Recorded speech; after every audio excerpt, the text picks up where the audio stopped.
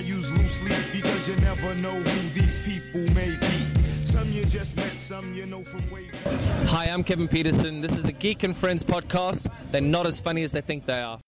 Hello and welcome to another edition of the Geek and Friends podcast. They come thick and fast these days. It's been literally only 6 or 7 months since the last one of these.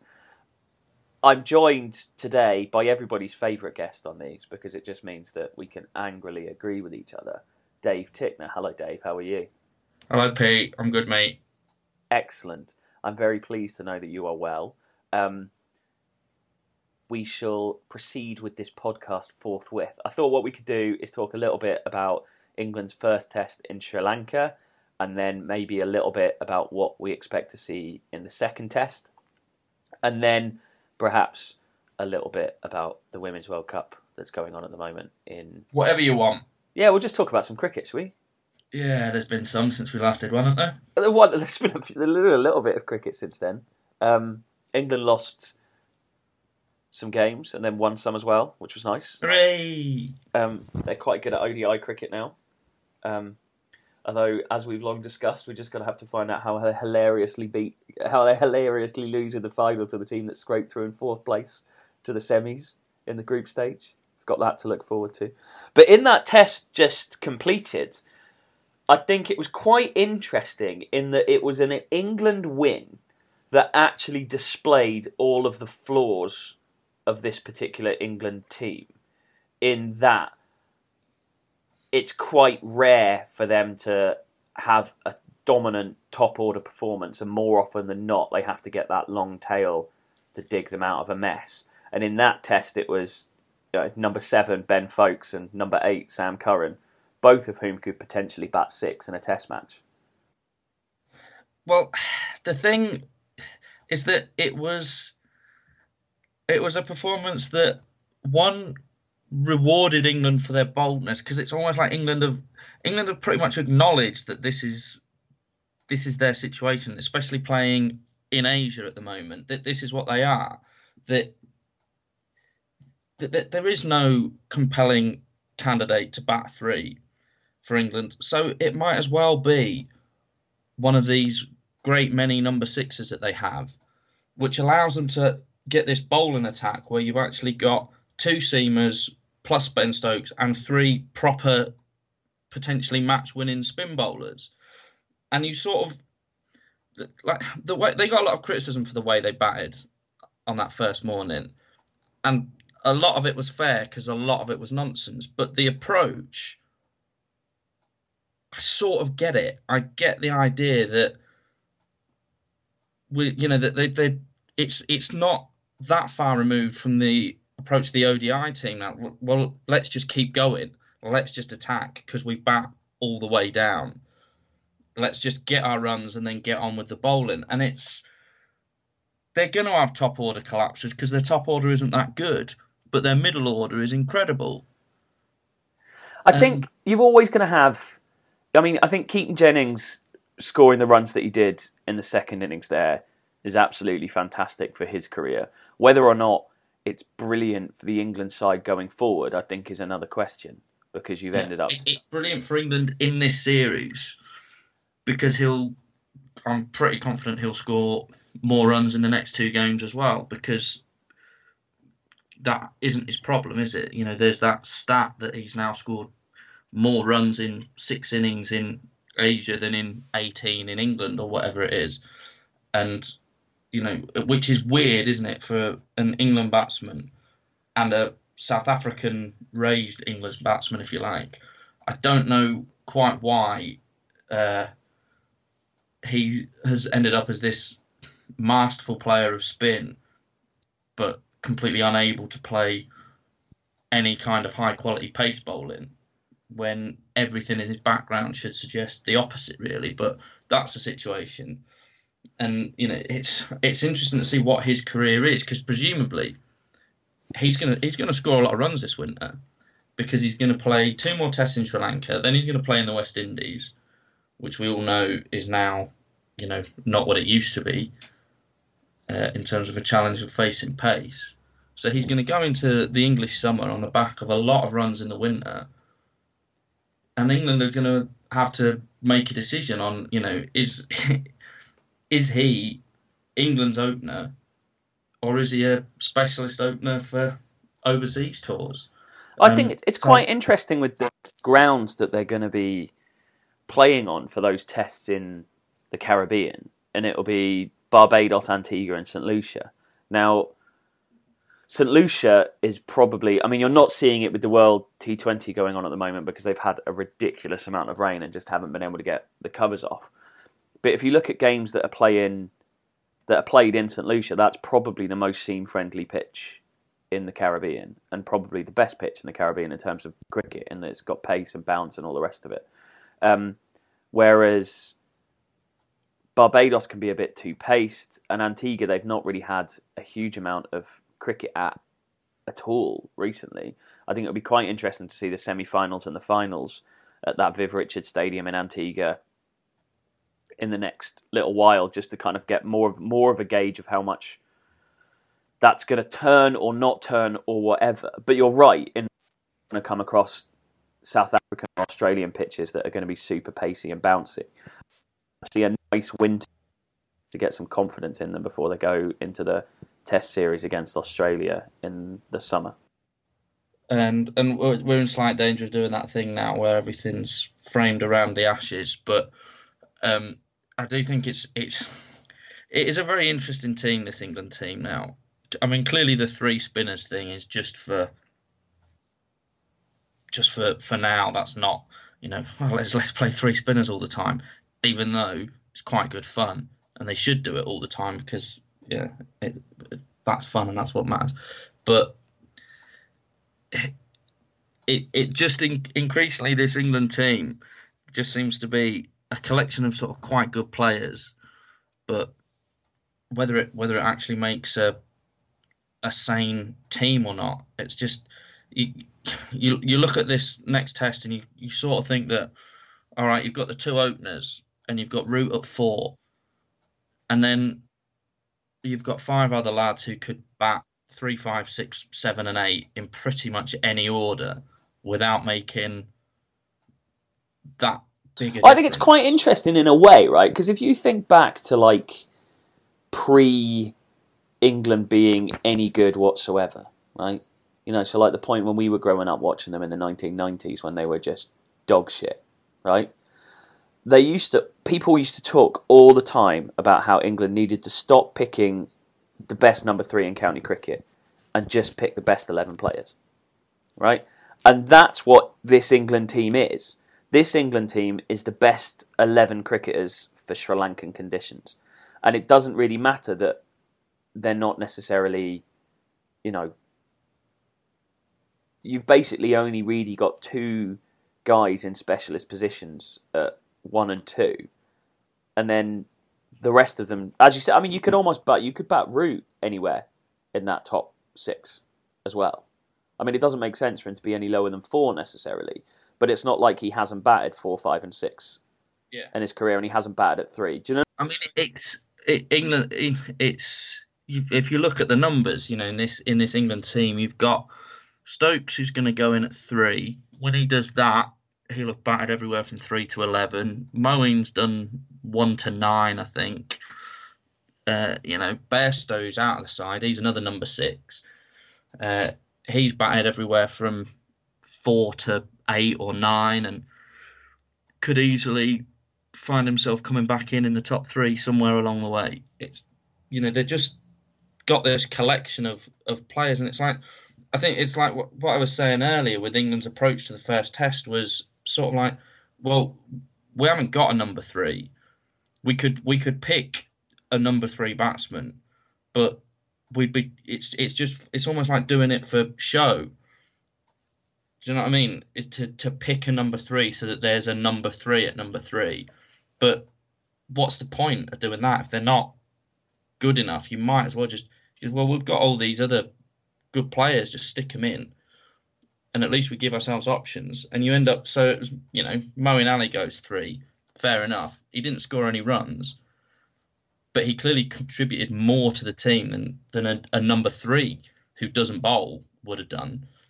So it's just sort of making the best of having, and as a related point to this, I think in general there's far too much fuss about batting positions. Like when I call someone a number 6, and I think England have got a team full of these number 6s, the difference between a number 7 and a number 6 and a number 6 and a number 5, I mean, it doesn't really mean anything beyond opening the batting, which is obviously a specific challenge in itself. And even that in this series, where it's, spin opening the bowling, and the suggestion even this pitch is going to be a spin-friendly one. So even then, the specific challenge of opening isn't as clear-cut and defined as it is generally. I think you can get bogged down in batting positions and, what makes one player a number 4 and another player a number 5. I think you're sort of looking at the higher up someone's batting, the more solid you want their technique to be, and the lower down, the more sort of more freedom you have, if you like. And I think that there is a different way of playing in those different situations. But I think that again, this thing with England's aggression in that first test was people playing the way they play their best cricket, and it will be the same with Stokes at 3. I think Stokes actually does have the game to bat 3. I think his defensive technique is decent and underrated, an underrated part of his game. And he's sort of, since he's come back into the side, it has felt like he's almost batted within himself. The second innings last week was really the first time we saw sort of like the old Ben Stokes, if you like, of spanking it around. And even that came after playing himself in for an hour and a half. I do think that of those various number 6s, if that's what we're going to call them, I think Stokes is probably the one who could bat 3 and not just here, if that makes sense, that could bat 3 in other conditions as well. I think Stokes looks more like he could bat 3 than Bairstow. I don't hate Ben Stokes being at 3, but I suppose I to kind of follow on from your point, and I kind of think numbers 4 to 7, whatever, yeah. I don't think it makes a huge amount of difference. I think 1, 2, and 3 are slightly different, and I think number 3 is a position that is slightly difficult because you almost want a third opener. Yeah, I think if you have 3 good openers, then I don't think that's ever a problem. But England have spent 6 years. England have spent 6 years having one good opener, and he's not there now. So the sort of the 3 openers approach to the top 3 is like, it's a nice idea, but it just seems such a far-fetched one at the moment, because 2 openers would be lovely. Cook, Strauss and Trott, 1, 2 and 3. How fucking good was that? We had no idea how good we had it then, did we? Well, I think I probably did, but I think there was a few people that... England, I remember a time in the 90s where I genuinely, with all my heart, believed that Graham Thorpe was the last England player who would ever average 40, because there's never going to be another one. We're fucked, right? And then for about 2 years, England had 7, like their whole top 7 averaging over 40, and people just carried on like this was normal. Like, yeah, the top 7 all average 40, just normal. That's not normal. That's mental. Do you know what this reminds me of? Right, so I don't really talk about it much these days, but I grew up a Chelsea fan living in London.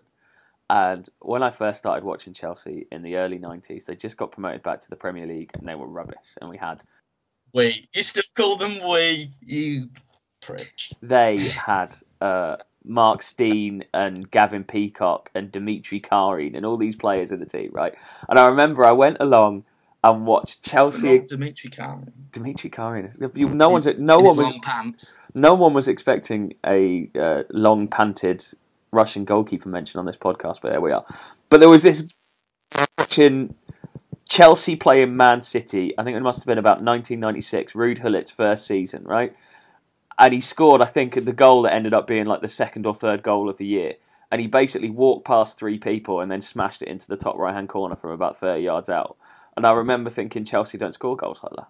That is unreal. I can't believe that just happened. And it didn't feel quite normal.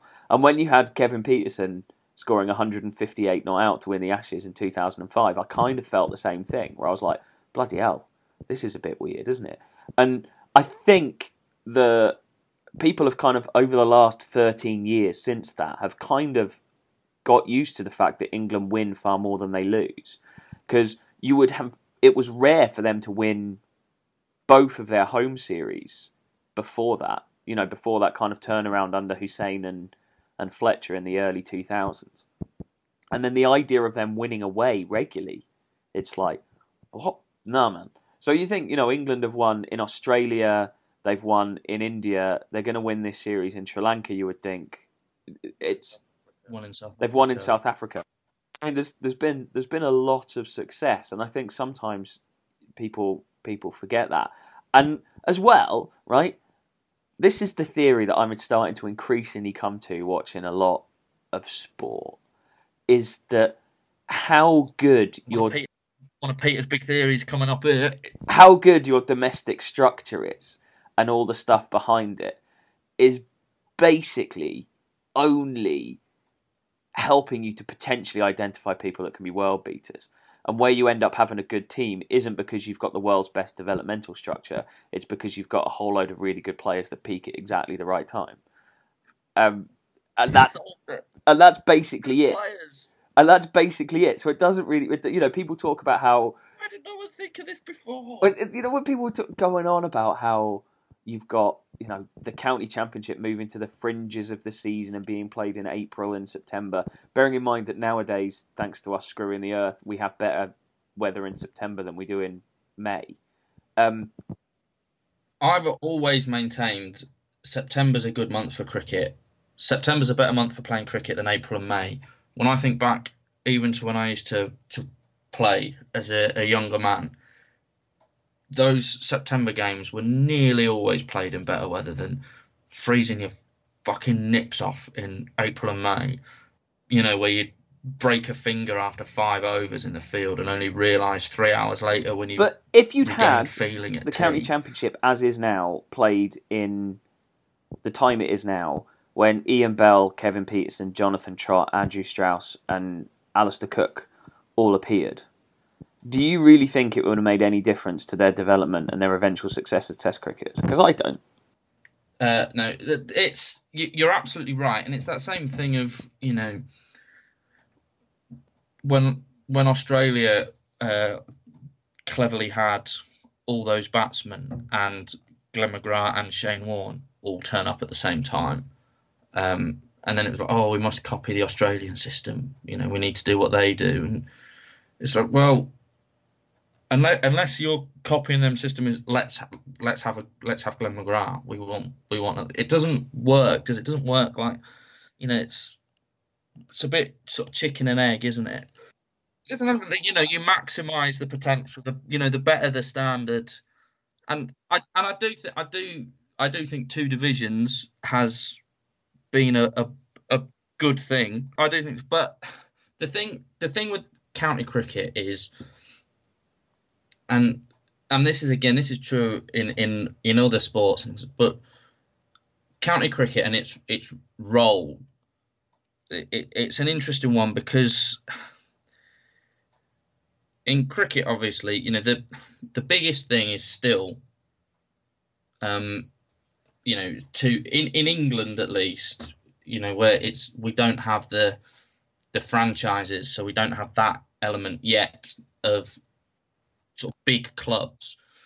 It's the counties. Is that in England to the your general cricket fan, what happens to the England team is the most important thing. And So therefore, it's county cricket is it's not, but and then you've got your county cricket fans for whom their county is the most important thing, and that's all fine. But the problem you have is that whatever happens to England or the county setup, people just use it. It's just evidence of their pre-existing notion anyway. So if England win, any England win, and your fans can county cricket's not so bad then, is it?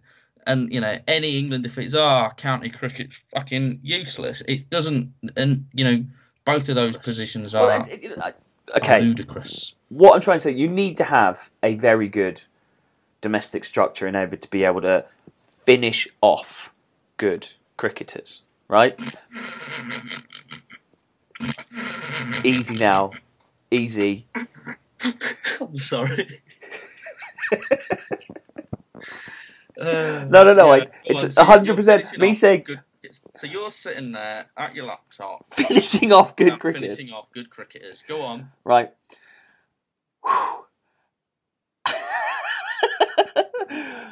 But you have to have the raw talent that goes into it in the first place. And there is an element of having a proper domestic structure and those players playing for you and all the rest of it. But ultimately what it is harnessing that talent that you've got and having a group of players that peak together at the same time, right? And then if you've got that, then you start winning lots of games of cricket. And if you've got lots more raw talent than other countries, then you've got more chance of doing that on a more regular basis. So it's important from a grassroots level to get as many kids playing cricket as possible, because you want those who are athletically able to be playing cricket, because as we know, if you get the best sports people, do you know what I mean? There's people that are really good at sport and they tend to be quite good at most sports. Do you know what I mean? Like most cricketers are good at golf. Yeah. Because it's a very similar skill set. And just to be clear, though, of course, one of those things is shit, and it's not cricket. Just to be even clear, golf is shit. But I mean, if Ben Stokes had decided not to play not to play cricket and decided to do rugby league, do you really think he wouldn't have been a very good rugby league player? Because I bet he bloody would have been. I reckon he'd probably be handy, yeah. So it's kind of like, I don't know. This is a bit existential, isn't it? And it's a bit chicken and the egg. But I just kind of think, as long as you have a half decent domestic structure that's harnessing the best talent to be playing at the highest level they possibly can, whether or not the cricket is happening in April or September doesn't really matter a huge amount. And I think, broadly speaking, you kind of learn how to be an international cricketer by playing international cricket. And I think that's... Yeah, and that's more the case now than it ever has been. It's like when you pass your driving test, right? When you pass your driving test, you can drive a car, yeah? But you don't know how to drive. Brilliant. That's that's what I'm trying to say. Yeah. I think that, you learn how best to adapt your game once you're at the highest level. And it's quite rare for people to succeed as soon as they walk into the team. For example, going back to the test match we're supposed to be talking about here before we just started going off on a random 20-minute tangent. Ben Foakes, for example, turning up and scoring 100. But, county cricket helped to finish off, to use that phrase again, Dave. Now, Ben to be Stokes. fair, we'd all finish off Ben Foakes. I mean, Ben Foakes is a ridiculously good-looking human. He had that raw talent anyway, and the system helped to develop him. But I don't think he wouldn't have. He still would have scored 100 in his first test, playing as he had, even if the county championship was played with 10 counties in May and September. Am I making this point in any way clear? The one about finishing off Ben Foakes? Yeah, I think we've made that point, yeah. Done. Right. So, next test, they're without Chandimal, the Sri Lankans, right? Because he's done his ankle in, hasn't he? Is it interesting, bearing in mind the consistency of selection that we've seen with this current England setup that they've decided not to bring back Johnny Bairstow and to stick with Folkes. Because in theory, you could have dropped... I don't know, it's difficult, isn't it? Who would you drop for... I think it's... Look, if England's strongest 11 has Johnny Bairstow in it, but I think that England's performance in the first test and the identity of the people who performed best, if you like, gives them the luxury of going, well, right now, why change that? You know, there's no need to bring Bairstow straight back from an injury.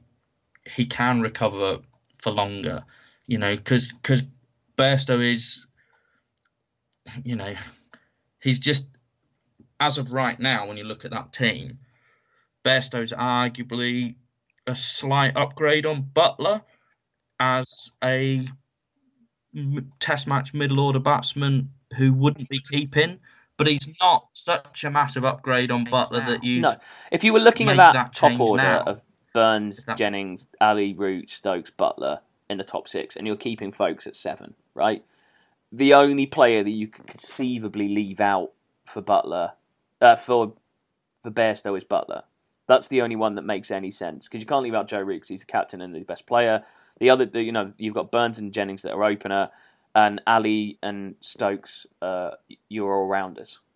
So the only like-for-like replacement is Butler. And you're right, you know, are you going to say, right, we're going to leave out a once-in-a-generation player for Bairstow? I mean, you know... It sort of comes down to, you know, is 5 number 6s enough?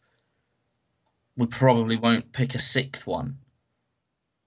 And, you know, that's fair enough. There's been talk, hasn't there? So, you know, some people have said, bring Bairstow back in for Burns and stick him up at the top of the order, which, to my mind, looks like taking the pick your best players and bat them wherever you want, which, you know, a policy which I think is right, up to a point that might be taking it a little bit too far. To have number 6s at 1, 3, 5, 6, 7, and 8 might be too many number 6s. But even then, part of the reason you can't do it is that it would just be ruinously unfair on Burns, who was in the 11, the first choice. You know, if you're leaving someone out because you think Bairstow has to come back in, then, you know, it's arguably less unfair to leave out Folkes, who is the one who wasn't in this 11 last week, if that makes sense. But if ever there was a series where you might have got away, you know, maybe England have missed their chance to pick 6 number 6s in the same team by not having Bairstow in for Burns. Even though I think England have done exactly the right thing. I've been saying for a while, I wrote a piece a little while ago that I don't think Bairstow should be keeping wicket, because I think he's actually the second best batsman behind Root. And batting him at 7 and having him weary is probably a bad move, and you could bat him at 5 and he'd churn out hundreds for you. And it's a little bit like having a Maserati being used as a tractor when you've got him as your keeper. And if you've got Folkes, who is 1, a capable batsman, and 2, probably a better keeper, then that kind of solves the problem for you. But I think England really lucked out on that in goal, that especially once you're going 3 spinners, and I've not looked at the percentage, but the percentage of England's overs bowled by spin, it must be something close to a record for England to have bowled that number of overs of spin. When you're doing that on a difficult pitch, you want the best keeper there, even more so than normal. And England sort of lucked into the right 11 for that game, if that makes sense, because they wouldn't have, if Bairstow hadn't got injured, Folkes wouldn't have played. You know, he wasn't even going to be there. And so, you know, Folkes is a better keeper than Bairstow or Butler, and kept beautifully. And you sort of think, right, well, for a while, if you're picking 3 spinners, then you want the best keeper. And obviously, while he's scoring hundreds as well, it doesn't even matter, does it? Because it completely takes the issue out of it. The decision with Folkes will come if and when he has a drop in form with the bat. That's when the talk will start with him, isn't it? Is whether he's keeping his place in the side. Yeah, no, I mean, it's a nice position to be in. I'm still would rather Alistair Cook was there still going, and I'm not quite sure why he gave up. And I think he should have a long, hard look at himself, because he could have kept going for another 4 years, and we'd all have been very happy. Although some of the lunatic fringes of England cricket support might not have been as pleased, and it's going to be great when he becomes Sir Alistair Cook. Just because it's going to be a great banter. It is, but it's not going to be as good as if you'd got 15,922, is it? That's the issue. I'll never forgive him. The death of #Catchin' Sachin, I think. I mean, the fact that he was unwilling to commit 4 more years of toil and strife and effort and heartache and pain and all the rest of it to my banter is infuriating. He's let us all down, and for that we should be quite angry with him. But thanks for all of the thanks for the 12,000 runs. Yeah, the 12 years of scoring 1,000 runs a year. It's great. Wow. Cheers, mate. But just I know, arsehole.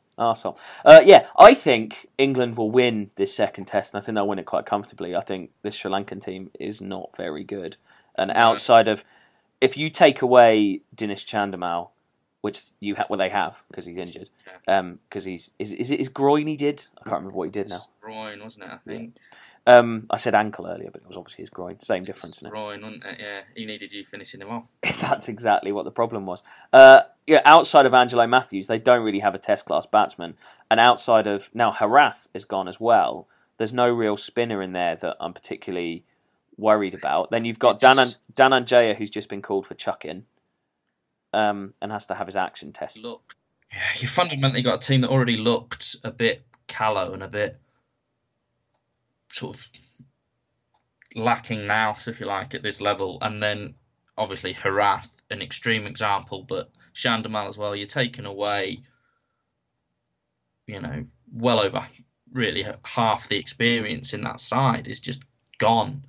It looks a very, it looks a very inexperienced team. You sort of look at it and think, and Angelo Matthews, he's had his issues recently, So yeah, Sri Lanka aren't very good, and they're going to be even less good in this test than in the last one. Australia have been hilariously bad, which we've all enjoyed. I mean, I think even Australians deep down have quite enjoyed their team being a bit rubbish. Although they're not as good at enjoying their team being rubbish as we English are they? Well, then again, it comes down to experience, Pete. But their other cricket team are an absolute treasure, and a credit to them in the Australian women team that are going to win the World T20 just very, very simply and without a huge amount of effort. Like, I've watched a fair bit of it, and they're like Australia 2007 World Cup levels better than all of the other teams. Yeah. Do you know what I enjoyed yesterday, which was quite good? There was a match-winning partnership between a married couple, which was quite cool. Yeah, that's quite good, isn't it? Dane van Niekerk and Marizanne Kapp put on like 68 to win against Sri Lanka. So yeah, I mean, women's cricket I think is probably in ruder health than it's ever been, but there's probably 5 or 6 very good teams, and then the rest are still very much in the developmental stage. Gabby Lewis, I've heard good things about, and I was like, I'm really excited about watching her, and then she got run out in hilarious circumstances, being fined 5 penalty runs for running down the pitch just beforehand. So that was a bit good. You haven't watched much of it though, have you? So we can't really talk about it. I haven't seen a lot of it, I must admit.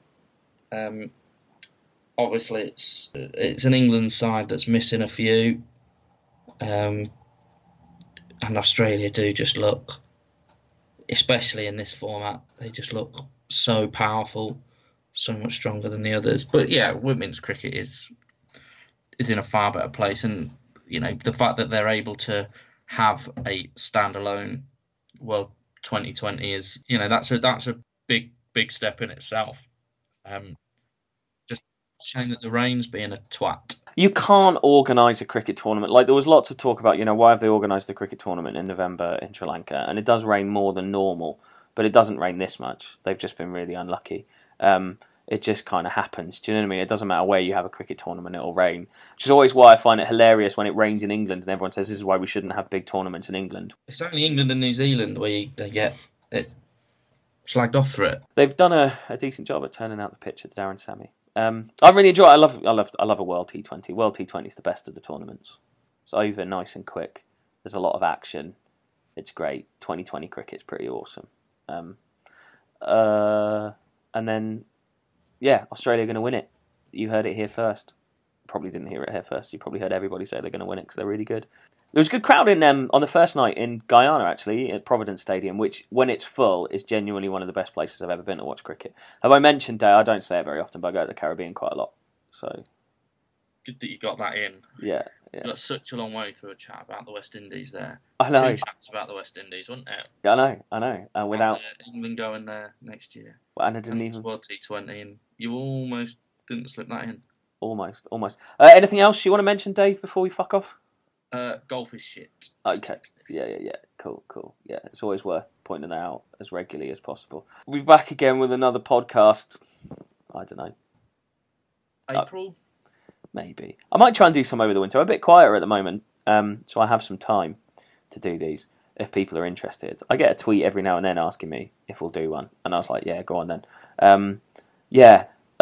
Maybe we'll do one soon. Thank you very much for listening. I've been Peter Miller. I've been joined by Dave Tickner. Goodbye. And Bye. Bye now. Bye.